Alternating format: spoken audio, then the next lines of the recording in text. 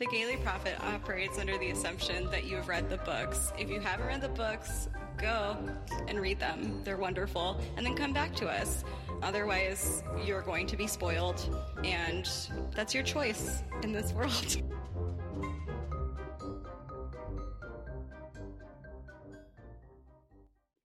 Gay people love puns. I'm dead. We have to stop this podcast. Oh, this book causes Satanism. What is left for us to rant about? There is nothing straight about Plum Velvet. You shouldn't have been drinking when I said that.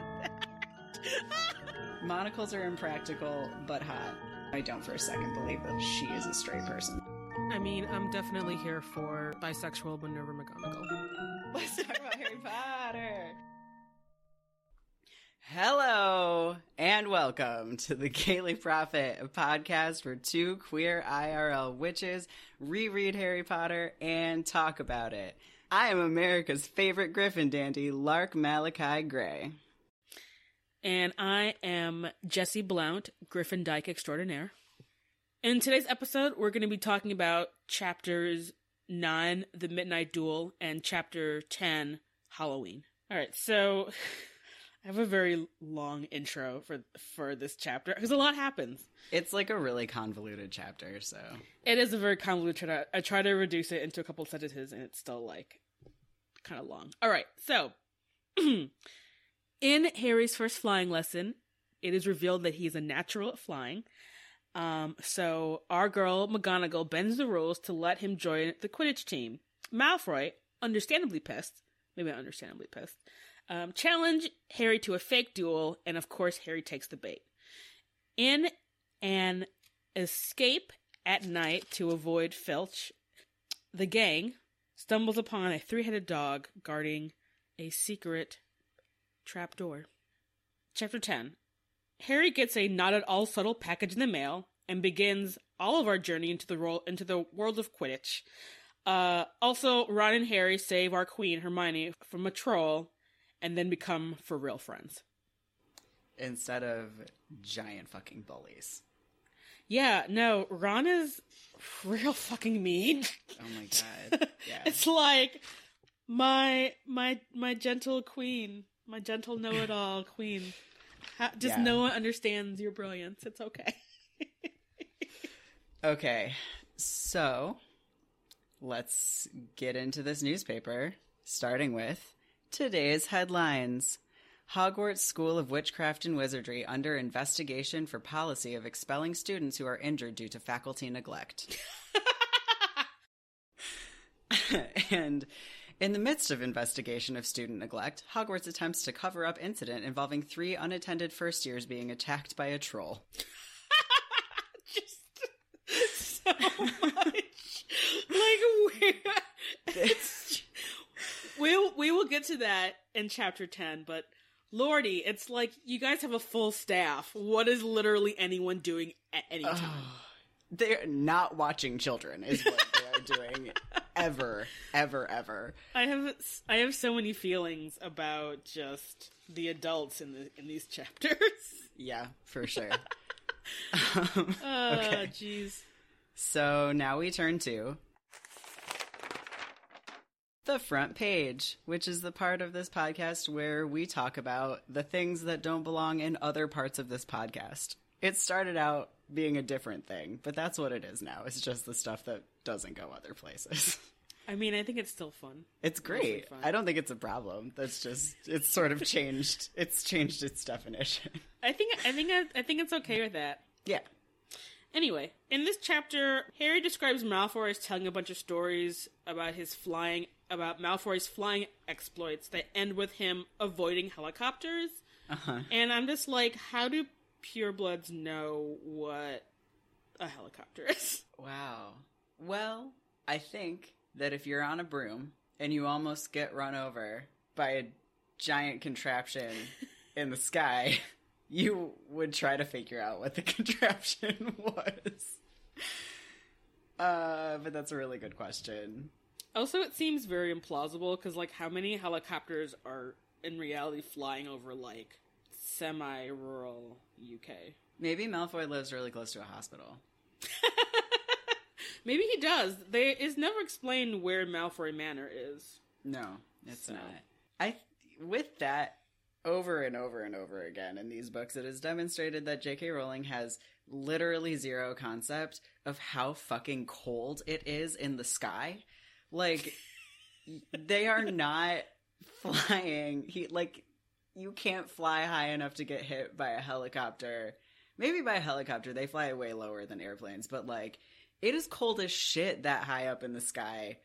Yeah. There's a reason it's snowy on top of a mountain somewhere where it's like 80 on the ground. If you're on a broom that like high enough to get hit by a helicopter, you have way bigger problems than getting run over by a helicopter. Like being frozen to a broom. Yeah, that is very true. My first front page is, does Harry actually hate Malfoy more than he hates Dudley? Because that seems really unlikely to me. Yeah.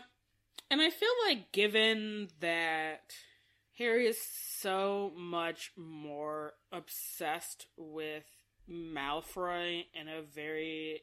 like, just like the amount of attention that Harry gives Malfoy is much different than to Dudley, who he basically just tries to avoid. You know? Right. Like, if Harry avoided Malfoy and just, like, didn't give a fuck about what he said, a fourth of the drama in these series could have been avoided. It's so true. Harry just would have been like, I don't care about you.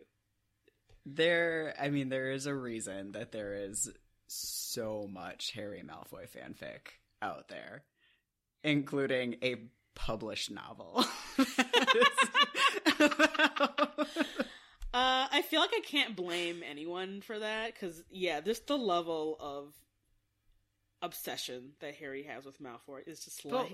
and vice versa. They are extremely, extremely into one another. Yeah. My second note is, remember-alls are a worthless anxiety trap. Oh my god, I have not that exact same thing, but my next thing is how remember-alls are pointless. They're so terrible. It's like that feeling of dread that you have when you know you're forgetting something, but you don't know like what it could possibly be that you're forgetting. You try really hard to convince yourself that you just aren't forgetting something. You're just like a forgetful person who has constant anxiety that you're forgetting something. The remember-all is there to be like, nah, bro, you are. You are forgetting something. But, like, doesn't give you any actual information. Ugh. So, and this is why, actually, my note is, this is why we don't ever see it again, because the only point of the remember-all is for Harry to catch it and for people to be like, oh, you're a cool seeker. You can catch this tiny thing from, like, a 50-foot dive. Yeah. But I think I'm angry because I'm just like, poor Neville does not deserve the stress. I hope that Neville flushed that shit down the toilet. Like, I hope he melted it in his next melted cauldron in potions class. Like, get rid of that thing. It is not serving you. I would hate it if someone gave me a remember-all. Why can Harry fly without being taught? Like, that is like being able to drive a car without being taught. It's like, oh, your dad was a race car driver, so you have, like, race car driver DNA. You know exactly how this works without anyone ever showing you. It's, like, absurd, and I don't like it. You know, it is absurd. I was also thinking about that, and I don't know if I actually believe this, but I wonder, or I kind of want it to be a thing, like Harry being a Parselmouth, where it comes with him having a bit of Voldemort's soul. Is like, you can fly really good and you can talk to snakes. Oh my god. Wouldn't he be way, way better at magic if it had those impacts? Because Voldemort's real powerful and Harry's like... I mean, I feel like... I don't think that Harry is not powerful. He is just not... committed. An intellectual. Yeah. Like, I think even Voldemort was like a really good student at school. And yeah. Harry is, like, pretty far from that. Yeah. Like, I think if he would have actually studied at all and not spent so much time thinking about Malfoy, that he probably would have been, you know, even more prepared for the events of the 7th book than having Hermione just help him, like, hold his hand almost the entire way. No kidding, dude. So per our discussion from the last chapters about air quality at Hogwarts, Hermione is like waiting for them and she turns a lamp on. She's been waiting in the dark. She turns a lamp on. She's like, yes, Hermione. Just like waiting to have that moment where it's like you turn the light on and it's like, what are you guys doing? Such a drama queen. I love it. But I just was like, what kind of lamp? It flickers on. So is it like one of those oil lamps? Did she have to light a match? Does it have like one of those like clicky igniters? What kind of lamp is it? It's got to be a fire, right? Yeah, it's probably an oil lamp, which seems very dangerous to have, but again... I don't know what they're doing in this school. It's like, come on. Electricity exists. This duel was such an obvious ruse that they should have listened to Hermione. For real. Like, clearly Malfoy was really not about to show up and duel you, Harry. Like, are you kidding me? I know. I bracketed that whole section and just wrote, what the fuck with all of this? Why is that happening? Yeah. I actually do think the whole scene when they're, like, going to the trophy room, like, really from the minute they leave the Gryffindor common room to the end of the chapter, I think is actually very suspenseful and really well done. Mm-hmm. Like, it's very, like, lovely. You get descriptions of, like, the shafts of moonlight they walk through and the hall, the trophy hall, and it's, like, it's just very well done. I just like that a lot. I did, on that point, like, duel and also the trophy room, like, I just thought it was so weird that Malfoy says, let's meet in the trophy room that's always unlocked. How does he know that? Like, is that just common knowledge? Everyone's like, oh yeah, midnight duel, always go to the trophy room, it's never locked. Like, how... Can you hear Jezebel? She's, like, singing right now. Jezebel, stop it. I can in fact hear her. I know. My dogs are, like, a real part of this podcast. Stop. Okay. Sorry, you were gonna say something else. Oh, maybe Malfoy heard it from the, like, older Slytherin kids, because if it's always unlocked, people are definitely boning in that room. Oh, good point. So. Yeah. It's their lovers' lane. Just like the stone floor of the trophy room. I hope someone at least is conjuring something that's not just the stone floor. I know. You have to, like, bring your blankets. I mean, I don't know. Like, I mean, I feel that might still be more comfortable than, like, making out or doing anything in the back of a car. Like, cars aren't comfortable and people do that all the time. Quite so. Spent a lot of time in the back of cars in high school. Says the person who's like, I'm not talking about my sex life on this podcast.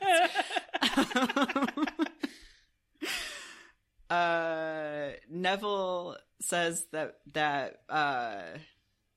wow, what's her face? The nurse. She fixed his wrist in a minute. That was like in the day, and then he's out there sleeping on the floor at night. So, what happened? Do you think he got lost? I think he got lost on his way back from the hospital wing and just was like, he probably missed dinner and then got there and he couldn't remember the password. I actually have a note that, like, Neville cannot win in this chapter. No. Like, he just cannot. And I'm like, someone for the love of God help Neville. Yeah. I wrote, why doesn't anyone take care of this little baby? And most of my notes on, like, anything having to do with Neville throughout the book are just sad faces. Right. It's like, maybe if McGonagall wasn't so focused on winning the House Cup, she would have, I don't know, helped Neville from not sleeping on the floor in front, like, by the common room. I know. Recording has started. Oh, good. Okay, cool. Welcome to the Gaily Prophet, a podcast where two queers with a technology curse attempt to make a podcast. Yeah, I feel like we need to do something to, like, cleanse our auras, podcast. I don't know.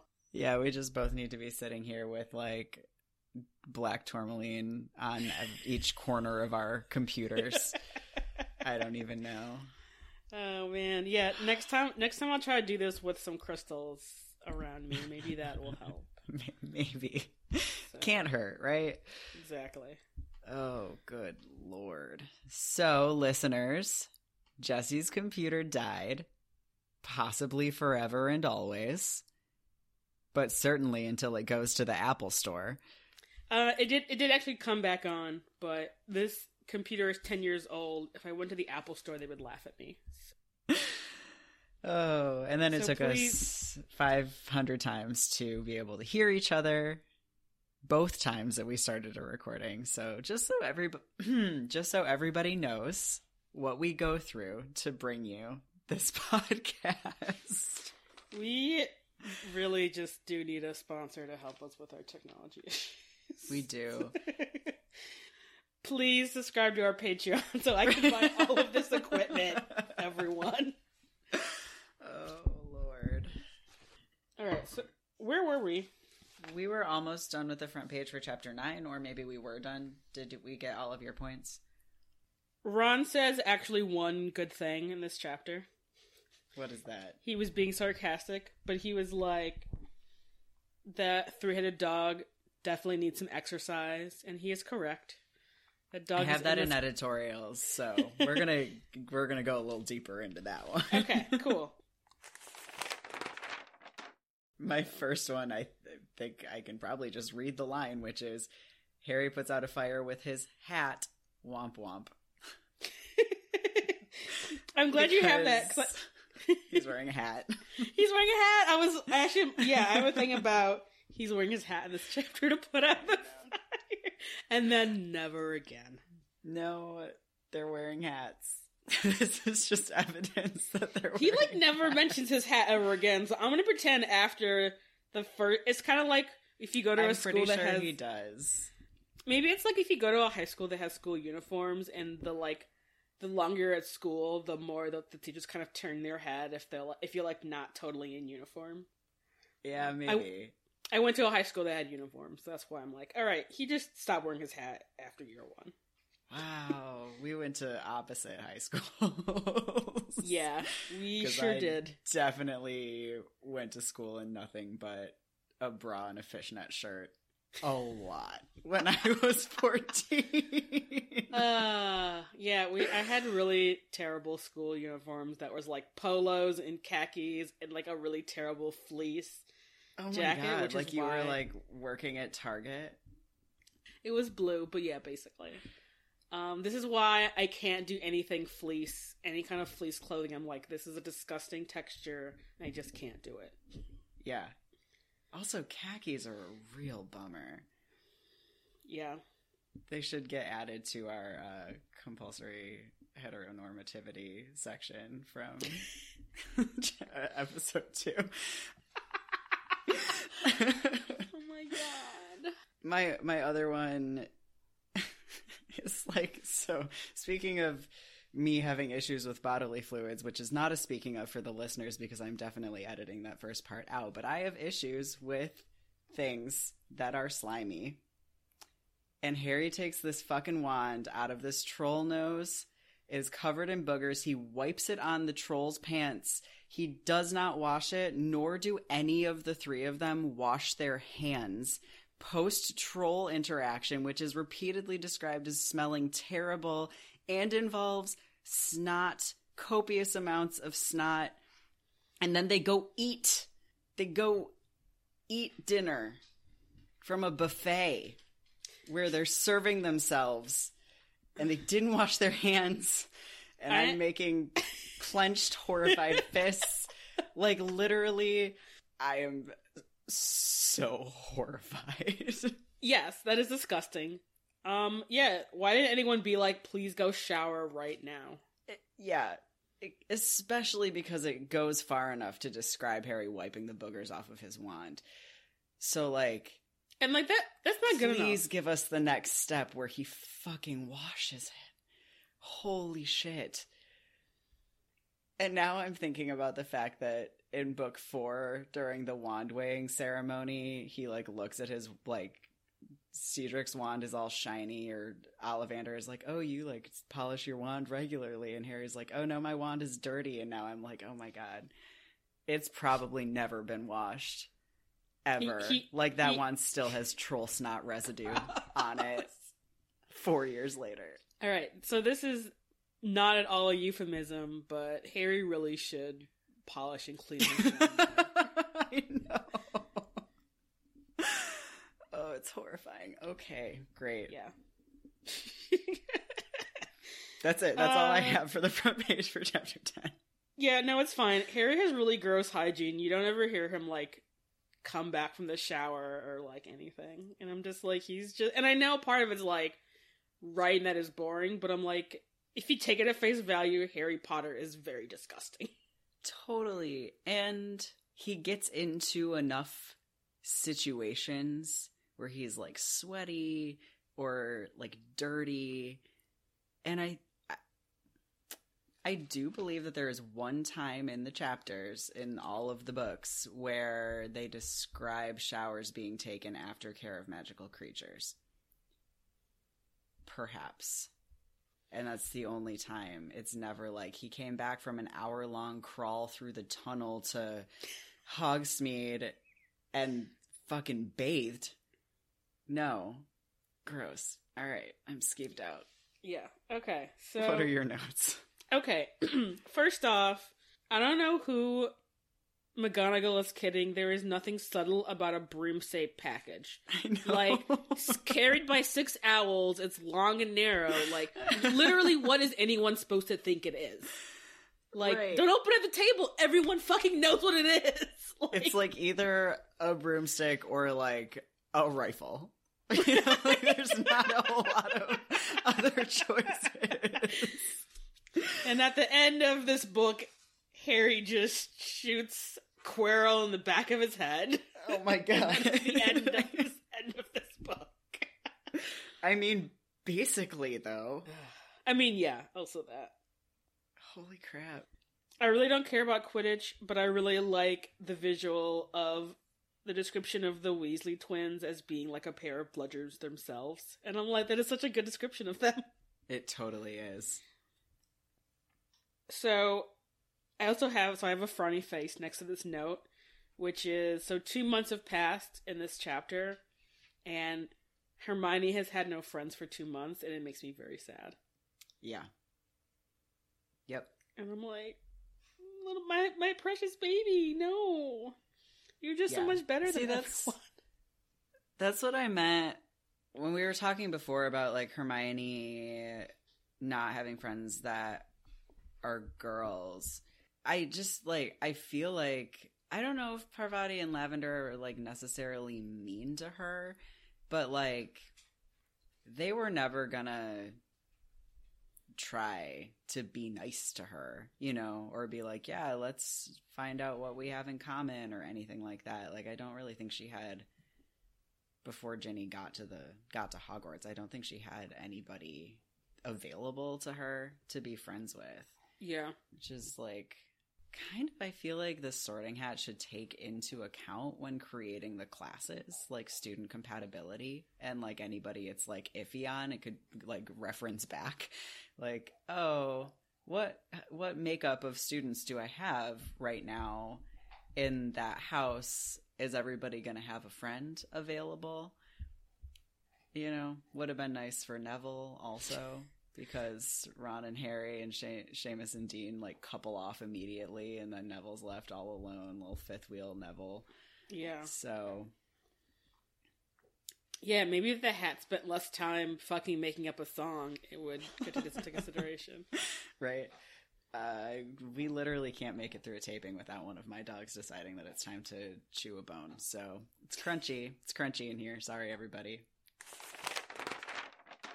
Welcome to the politics section, where we talk about things that are fucked up. As opposed to the other fucked up things we've already talked about. Things that are the fucked upest in this series. My first one is really big. It's probably going to be pretty controversial. This is my first time ever thinking about it, but in this read-through, I think that Hermione comes from an abusive household. Okay. Let's talk about that. I feel like I'm like betraying someone right now. Like, I feel like a little bit like nervous about talking about it, but I do. So where this is coming from is I have been like learning about hypervigilance, just like on my own parts. Like it came out of a discussion that I saw on the internet about like how much of one's psychicness is like being psychic and how much of one's psychicness is having a trauma history that has resulted in serious hypervigilance and just being like seriously alert to what other people's bodies and faces and tones and whatever are doing all the time. And so I was like, that was in my mind while I was reading this, and Hermione noticing the trap door is sort of what like clicked this for me, where it's like, oh, Hermione's like so observant, but like, I don't know, you're presented to a room with an enormous 3-headed dog, and Hermione is taking in literally everything in the room. They're in there for like 30 seconds at most, and she is processed so much more than everybody else. And I think that it's because like she is dealing with like serious hypervigilance and like has PTSD and probably like complex PTSD. I have more pieces of evidence when she's boring them. I'm putting quotes around because that's what Harry says. She's boring them all with flying tips before the flying lessons. I feel like that's what having really bad social anxiety looks like trying to connect with people. She's very afraid of failing at the flying lessons, and so she's like overcompensating and both attempting to quell her imposter syndrome and connect with people, but she doesn't know how because she's like bad at social circumstances. I think she has really bad social anxiety. Her fear of failure and like perfectionism definitely goes hand in hand with all of that. The level of freaking out that she does anytime that getting in trouble is a possibility. Her outsized reaction to Ron saying that she doesn't have any friends, like getting upset is absolutely appropriate, but she cries in the bathroom for literal hours after that. And then looking forward into future books, just thinking about how little time Hermione spends at home. Like any opportunity, she comes back to Hogwarts from a Christmas, like when she's supposed to be with her family. She leaves, goes to her family, and then comes back to Hogwarts early. She's often at Ron's house before Harry is at Ron's house. And the other Weasley kids don't seem to have friends staying with them all the time the way that Ron does. And I feel like that's because Molly knows things about both Harry and Hermione and their home lives and is like, yes, come stay at my house because it's better than where you would be. But I feel like Hermione has told Molly about it and not Ron and Harry. Because she never prioritizes spending any time with her family. And I think that as we keep reading, I'm going to keep sort of like an eye out for this, but that's how I'm reading it. What do you think? So I think this is a great interpretation, actually. Because I was actually thinking, reading these two chapters, I didn't end up writing it down because it wasn't a totally fleshed out thought, but I was like, kind of in thinking about, like, Neville and his anxiety and his, like, learning stuff, I was kind of like, don't know if, like, necessarily, like, you know, Hermione has, like, learning disability, but she definitely has some really intense mental health issues going on that start that are, like, very obvious even in this book about, like, yeah, her anxiety, her just, and I guess I didn't think about it as her, like, hyper awareness, but, like, when you said that, I was just like, oh yeah, that feels really right to, like, put those together. The other thing with the hypervigilance thing that I was thinking about from future books that I just remembered is when fake Moody is showing them the curses, everybody is watching the spider. Hermione is the only one who notices what's happening to Neville. So, like, again, she is taking in the whole room. Whenever, like, there's something big enough that everyone else is fixated on one thing, Hermione is, like, everywhere, right? Yeah, so, sorry, go ahead. I feel like what also lends credence to this is, I mean, I'm very much, like, death of the author at this point, but I feel like the fact that, like, JKR says that, like, you know, Hermione is the most like her, and that she's, like, been in, like, some really shitty, like, domestic family situations, that I feel like that sort of, maybe sort of, like, PTSD things that Hermione is exhibiting is probably coming from a very real place of, like, what the author has experienced. Right. So, which I feel like lends weight to your thought that, like, Hermione does not have a great family life.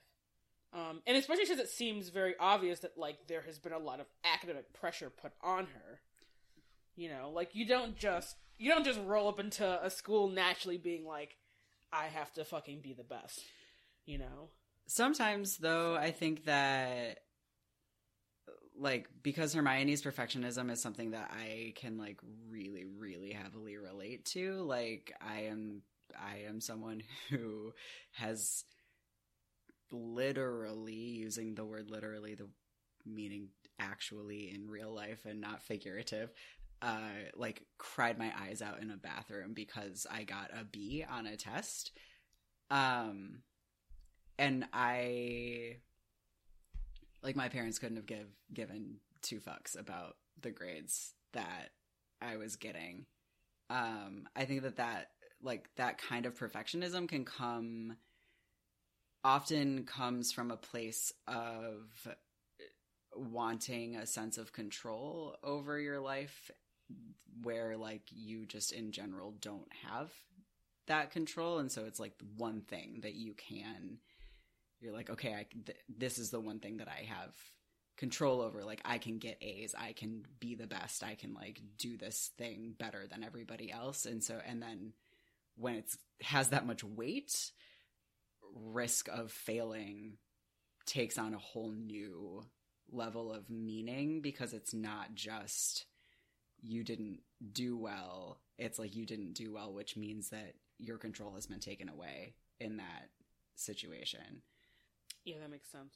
Sorry, I feel like this is, like, extra bummery even for the politics section.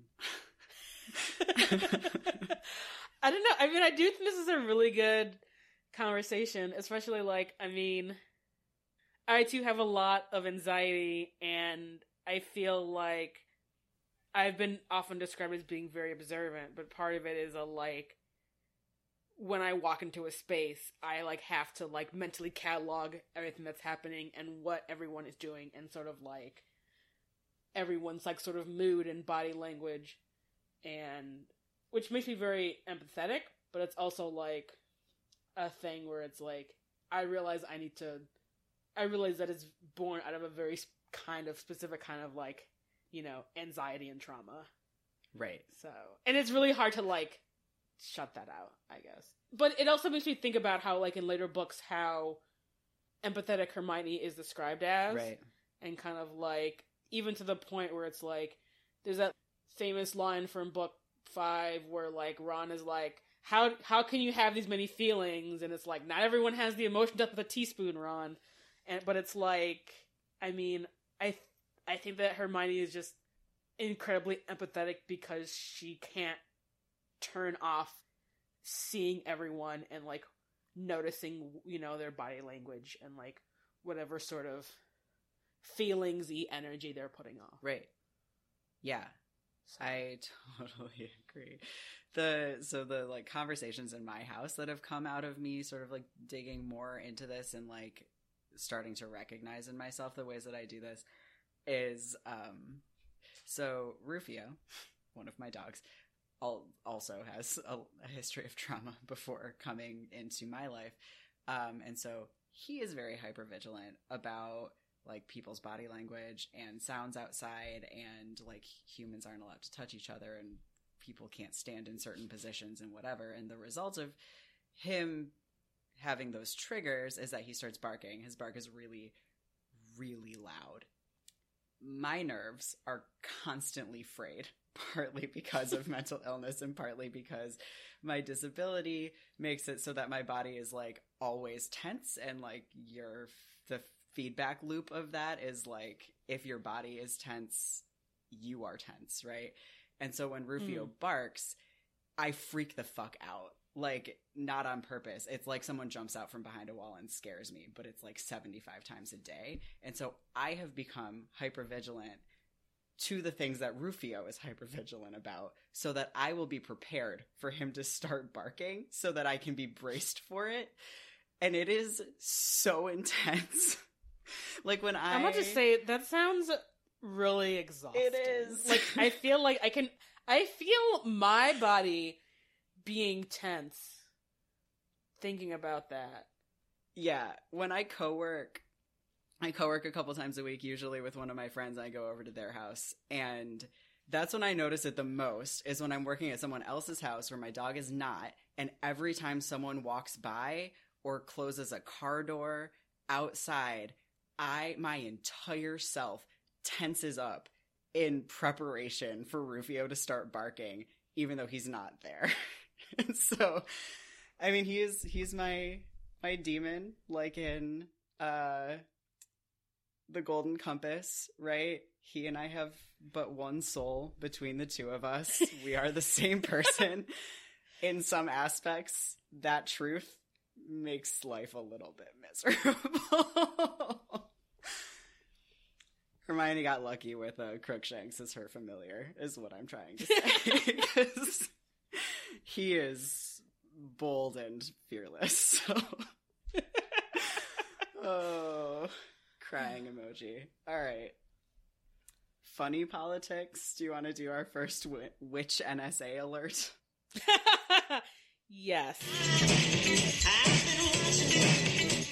So what, I don't know if you have something for this, but mine is like the portraits at the school. Hogwarts is covered in portraits. No student ever does a single thing unobserved by something sentient that could rat on them. So there's no privacy at that school. No. I find it very upsetting. There's no privacy at the school, and yet everyone's being bullied constantly. Right. That's even worse. It's like, what is even the point of giving up, like, being spied on by the ghost, maybe the house elves, the portraits, and, like, yet just rampant violence and bullying. Yeah. Excellent fucking point.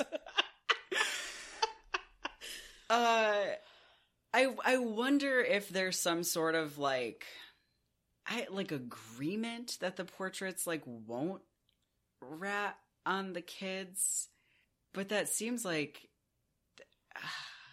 that would mean that like the administration of the school had like put that in place to be like, look, these kids have to be able to be kids. Please don't tell us what they're doing unless there's something like really important. But golly, that would be really thoughtful of a adult to do for children who need to be allowed to, you know, make bad choices.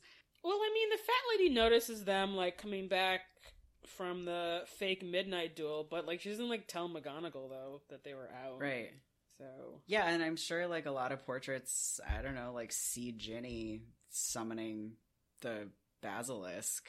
So I don't know, but then, of course, you know, they go around like quizzing all of the portraits about Sirius Black when he was in the castle, and when Harry gets called for the Triwizard Tournament, like the fat lady knows before he even gets back because one of the portraits from that room like runs up and tells her. So I don't know. I mean, I don't know why anybody can get away with anything in that school given that they're all being watched constantly, but maybe there is some sort of agreement that they won't tell. I mean, there's gotta be some kind of agreement, and there must just be like huge swatches of the school where there aren't portraits. Because, like, I mean, Sirius gets in and out, and like he's like, I mean, the fat lady spots him, but like he's able to like traverse in and out without anyone being like, one of the portraits being like, hey, I noticed this big ass black dog chilling in Hogwarts. Like, that's not allowed, so maybe that's a thing, you know. And I mean, there's tons of times when like Harry's like about to get in trouble and there isn't like a portrait about to rat him out.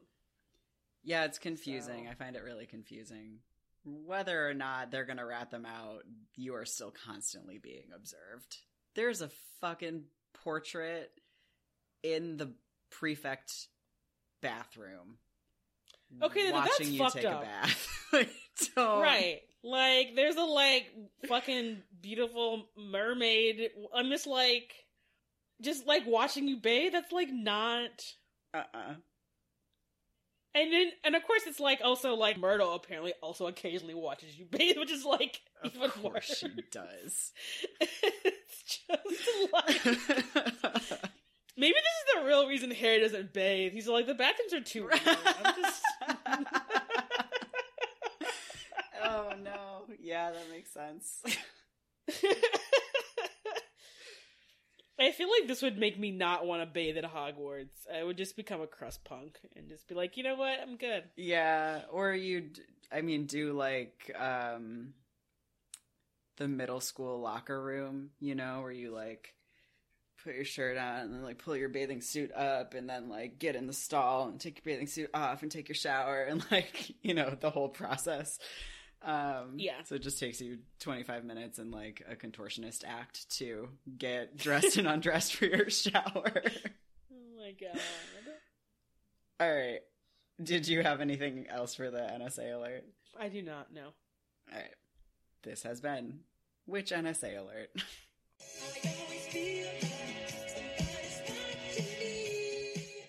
My last politics is Ron saying, if any dog needs exercise, that one does. What are they doing to that fucking dog? I mean, it's basically just in a kennel for like, how long is the school year? 9 months? It's like in a corridor. 10, I think. But like, it's not getting out and getting like fresh air or exercise. It's just chilling. It's chained up. Maybe Hagrid goes and like plays fetch with it down the hallway every night. Oh, Hagrid totally does that. That makes me feel better. Let's be real.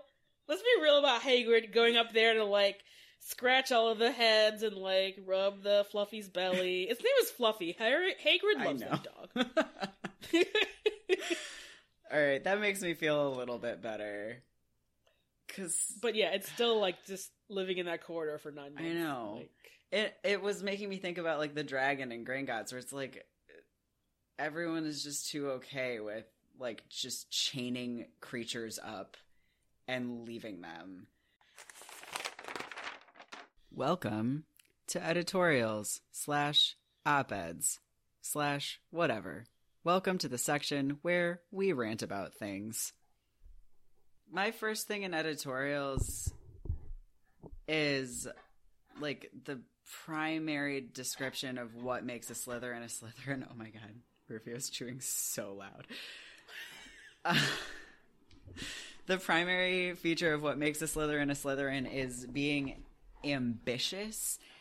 And I just feel like in general, ambition, unless you're a very specific demographic, is not congruent with being a giant fucking bully.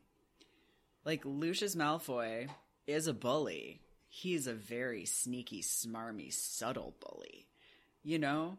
Like, this overt bullying that all of the Slytherins do all the time, bro, that's not going to get you anywhere in life. People are not, like, looking to, like, move you up the ladder because you make fun of everyone around you ruthlessly. So it just is like, yeah, I feel like Percy is a better Slytherin than any of the Slytherins. I'm saying it. No, I would totally agree with that statement. Yeah, I mean, I think you're right in that it feels like the book is using ambition as a stand-in for, like, being an asshole. Cruelty. And, like, cruelty, which is, like, that's not, like, you don't have to be a dick to be ambitious. Right. Or to, like, get things done.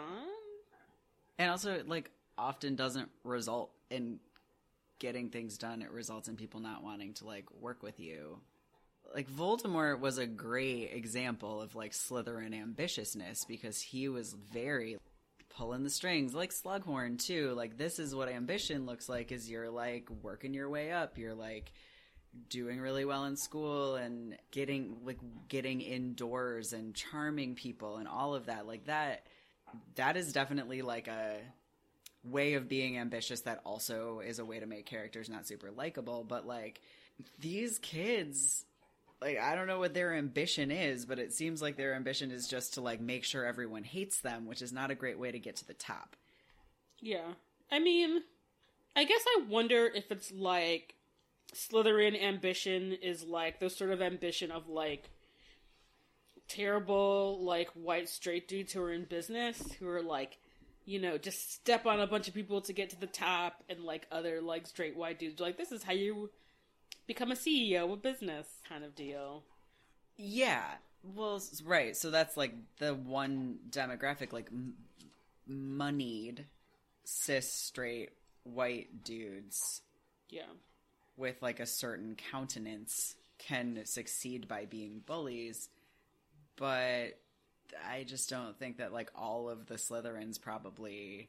Like, do you think that being born into wealth is a prerequisite for being a Slytherin? Because I do think that you have to, like, be born into wealth for being a bully to be a successful path to.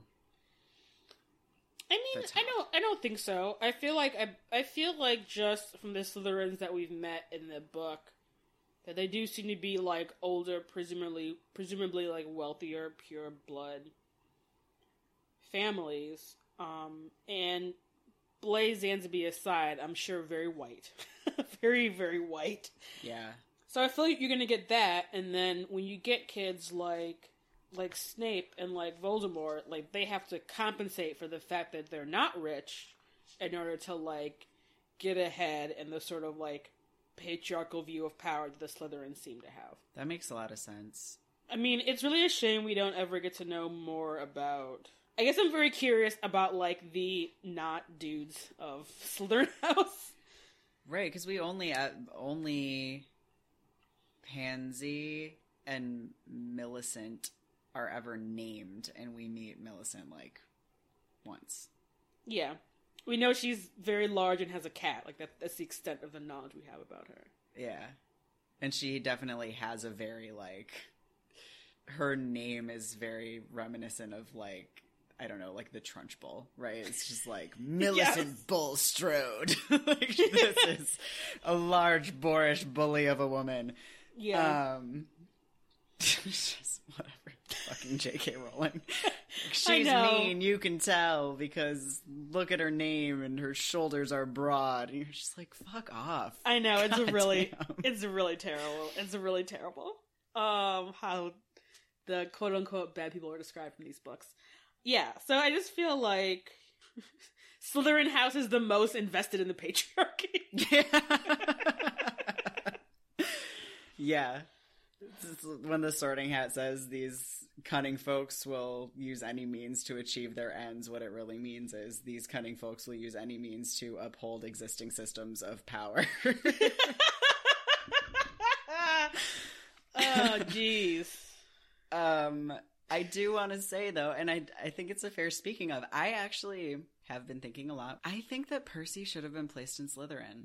I think Percy would have done well in Slytherin, Percy, I think if it would have been offered to him, would have vehemently denied it because everyone in his family is in Gryffindor. Yeah, for sure. I don't think that everyone has as much agency over the Sorting Hat as Harry did. Yeah.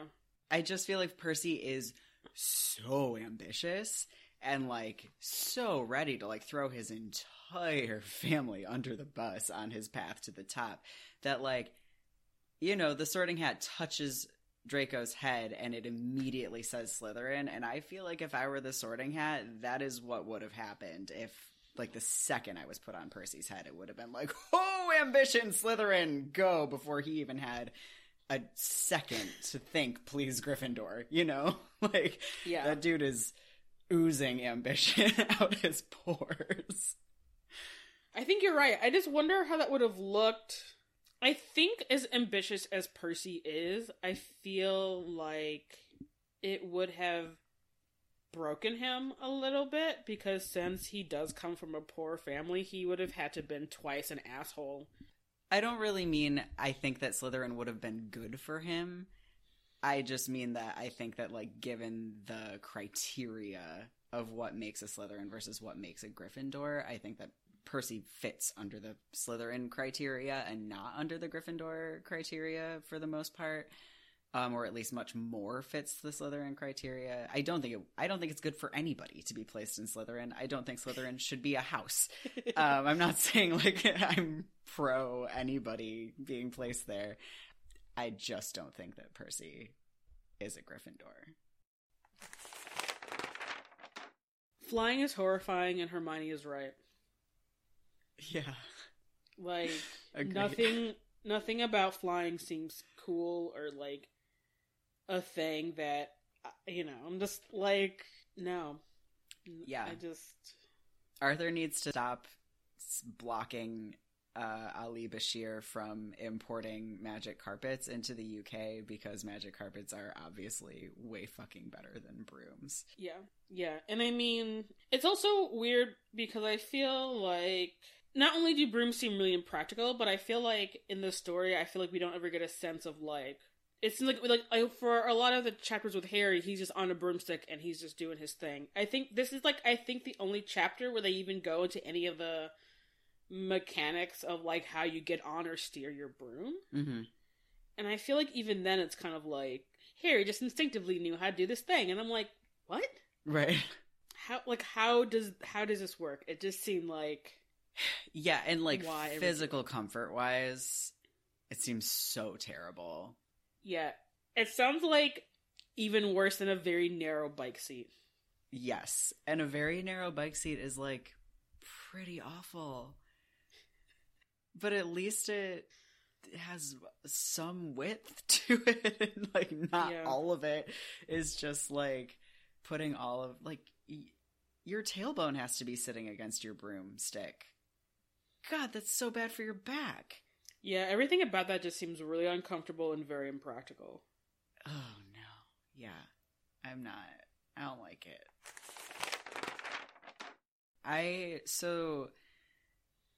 It starts now, but it continues through the entire series. Just the fightiness, the physical fightiness of all of the boys in these books is so confounding to me.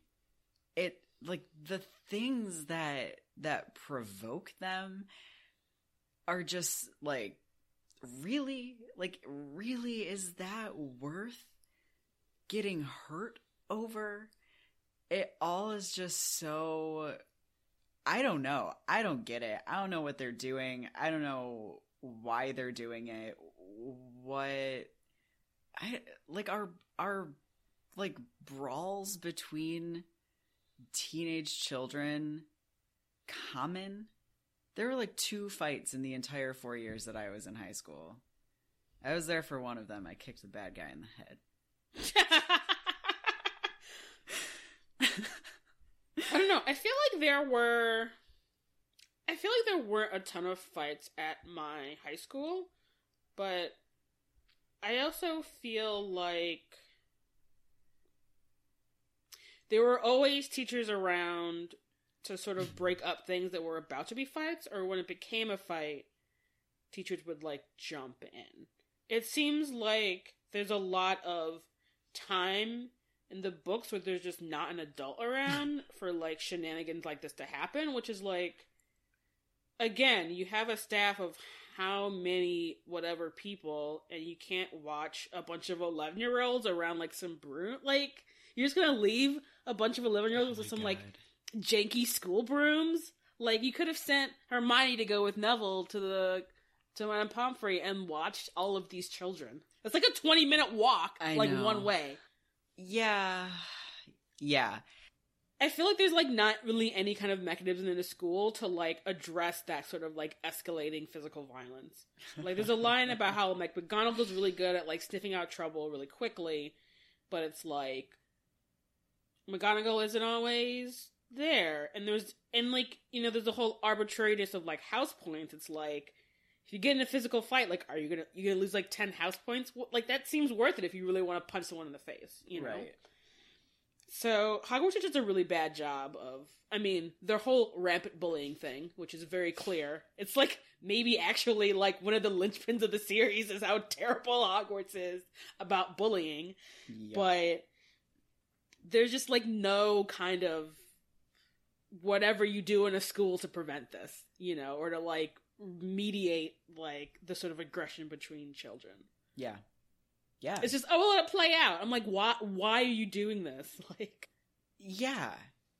It's not good. They don't have enough staff. Like, going back. Like, they have this enormous castle, 300 some children, and, like, 12 teachers, and Filch. Who shouldn't be trusted around children. No. They need, like, some, like, school aides. Hall monitors. Like, you have the prefects, but where the fuck are they? They are never anywhere. Yeah, I feel like you never see the prefects doing anything. No. It's not good. It's not good.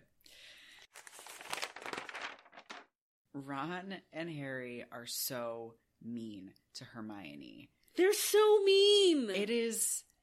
Like, Harry has spent his entire life being bullied, and I'm sure Ron, too, has spent his entire life, like, wanting to hang out with his older brothers and being turned away. And they're just gonna be so mean to her. Why? God.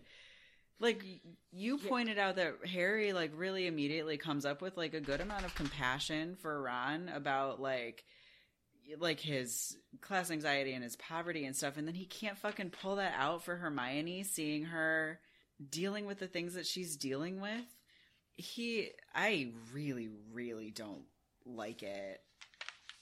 And I don't like that she just is then like, oh, okay, like, I'll be friends with you. But, I mean, of course she is. She doesn't have any other options. But, like, God, the things that Ron says to her, she says, excuse me. And Ron says, can't a person eat in peace in this place? She hasn't even started. They don't know what she's going to say yet. They have no reason to think that she's going to, like, try to interfere. That's just what he comes back at her with for saying, excuse me. Which, Ron, that is inexcusable. Like, I hate you. Go fall in a hole. Don't talk to anybody that way. I mean, I feel again with the patriarchy moseying its way in here, where it's we like... need to ask Buffering if we can borrow their patriarchy jingle.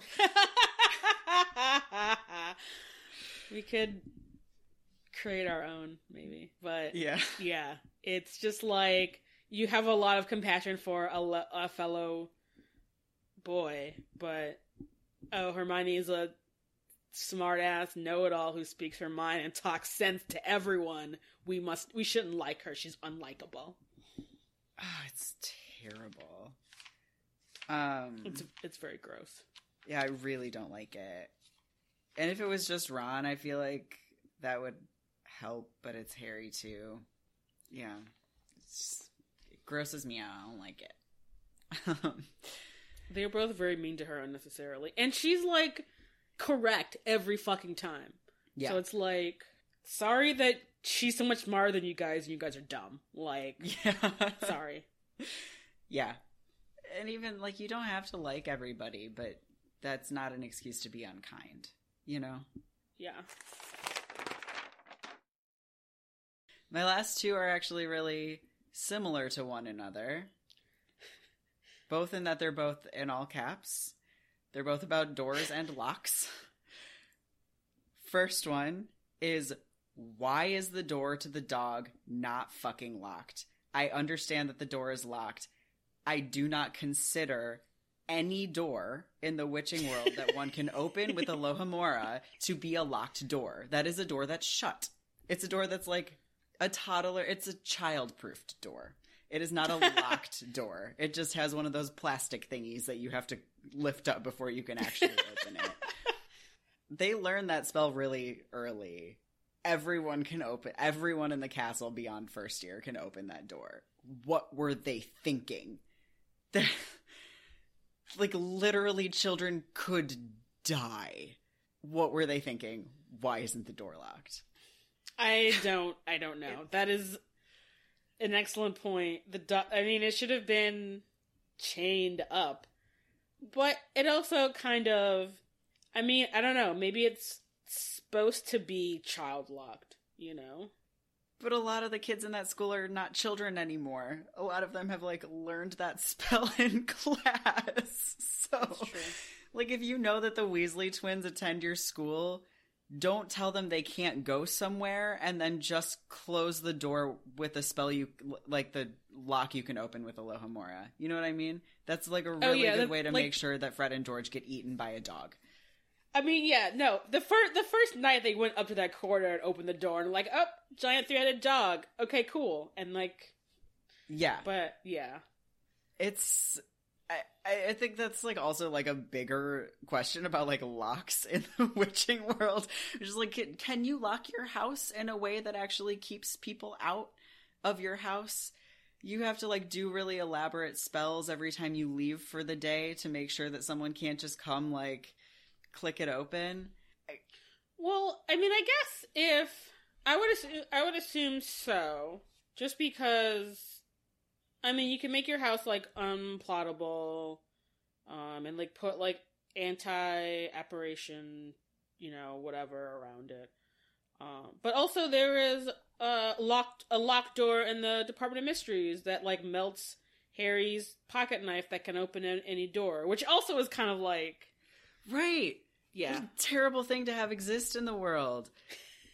Yes, but that's like the Department of Mysteries. There's a point where like when Barty Crouch breaks into Snape's office, Snape says, "I seal my office with a spell that none but a very powerful wizard could undo."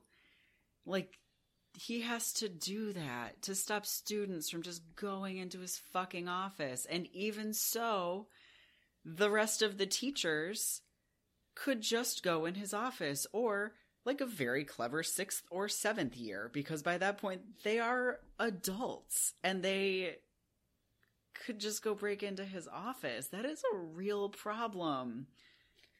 You need to be able to have some fucking privacy.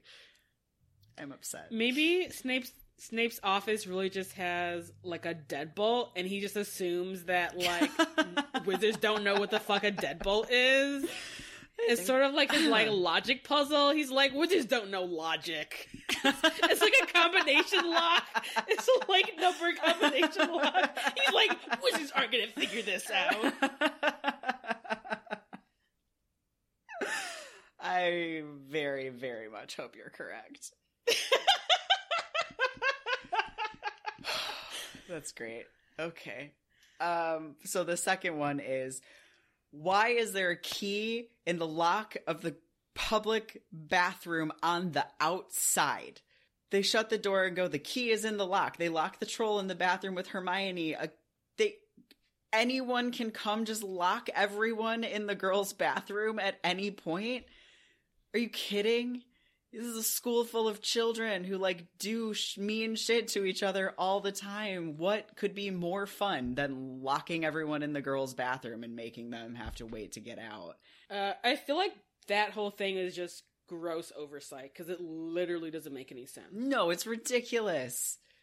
But gross oversight is like the Hogwarts motto, so maybe it just is. Maybe lack of gross oversight. There is no oversight anywhere, so the school is just like, if you make it out of 7 years alive and unharmed, which no one does, apparently. Right? Oh man, that's actually the newts. Like, they make it seem like taking the newts is like really, really hard, but it's actually, you just go in to take your test and they're like, wow, you made it. Go out into the world. Great work. You are qualified for a job. You survived this fucking school. You only have 3 scars? Good job. Right? Okay. Welcome to the advice section. Where we give advice to one character in the chapters that we have covered. Just to... It's different advice from the Ask Hedwig advice. This is unsolicited advice. This is advice that we wish we could give these characters about what they're doing in these chapters. I feel like my only advice is for McGonagall just to chill out about Quidditch. Like, just slow your roll. Like, it's okay. Like, it's just high school Quidditch. It's not even professional Quidditch. You definitely should be able to look Severus Snape in the eye after his team wins Quidditch. You're being a little dramatic. It's games played by literal children. They're children. Children. It doesn't matter. Jeez. If Harry waits a year to join the Quidditch team. Yeah. I think like along those lines, my advice I think is for Dumbledore. Who often my advice is for Dumbledore. Hot as she is, I think Madam Hooch needs to be fired. She's not qualified. Yeah, she's not. This is indicative of a regular class. She's just really not. She's not cutting it as a teacher. No, as a gym teacher. As in anything, she's not. If you don't know a basic goddamn cushioning charm for the children that fall off their brooms during flying lessons, you are not qualified to be responsible for children on brooms. Full stop. Okay. Thank you for listening to this week's episode of The Gaily Prophet. We appreciate all of you very much. Don't forget that we're doing a sweet sticker giveaway. Please go rate and review us on iTunes. Once we have 50 reviews, we will choose 10 people. That's a 1 in 5 chance to receive a sweet sticker of our logo. They're beautiful. You definitely want one. Also, if you're one of the ones chosen, there's a 1 in 10 chance that you're going to get a free t-shirt out of the deal as well. So leave a review, take a screenshot, email it to us at thegailyprophet@gmail.com. If you would like to see photos of these awesome stickers and also whatever ridiculous weird meme we've created, check out our social media. We're on Twitter, Instagram, and Facebook at The Gaily Prophet. If you want to just follow me in between episodes, I'm on Twitter at Jessie_Detroit and on Instagram at Live from Detroit.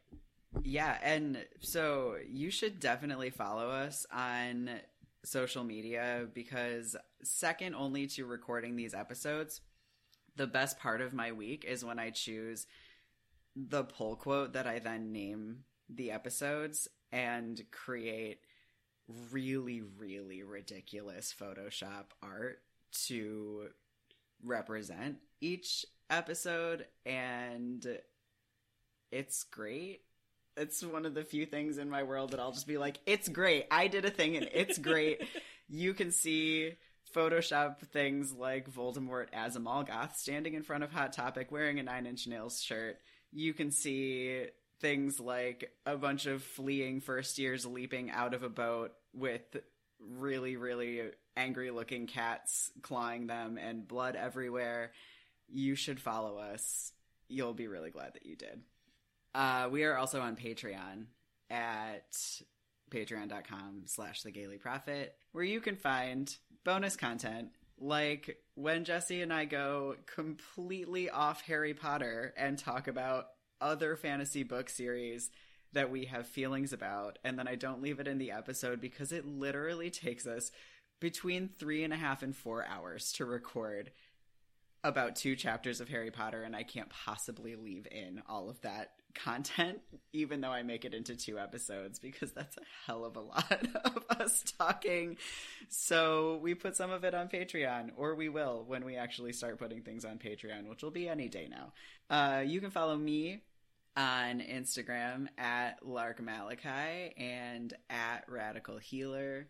You can also find out about my work at larkmalaki.com. It's LARKMALAKAI. And that is where you can learn about my practice, where I do nutrition and life coaching and tarot readings. Our show art is by Theo Julian Forrester, who you can find on Instagram at Theo Julian Forrester. You can find out information about the music in our theme song and our spoiler warning in our show notes. They're both by Kevin McLeod. Our spoiler warning was recorded by Sarah Sarwar, and that is all. So, until next time... Guillotine, birdhouse, map, and jabroni. Oh, yay, it's the first time that we did it for real, and I'm so pleased. I also want you to know that, so the Oxford English Dictionary has a word of the day, and when I was looking up my words, jabroni was the actual word of the day. This is an actual I have no idea what that word means. Can you tell me? I think it just means like a chump, like a fool. It's from like late 90s wrestling. I think The Rock used to say that when he was a wrestler. How incredibly appropriate. Yeah. That's what he's calling Voldemort while he's standing Yes! on the semi-truck. Yes! Yes, he's totally calling Voldemort a jabroni in the Too Fast, Too Furious. Oh, no. Okay. Like sweet stuff that we do. I can't think of things right now. Okay, wait, that was really bad. That's not true. Yeah, you should take that out. Our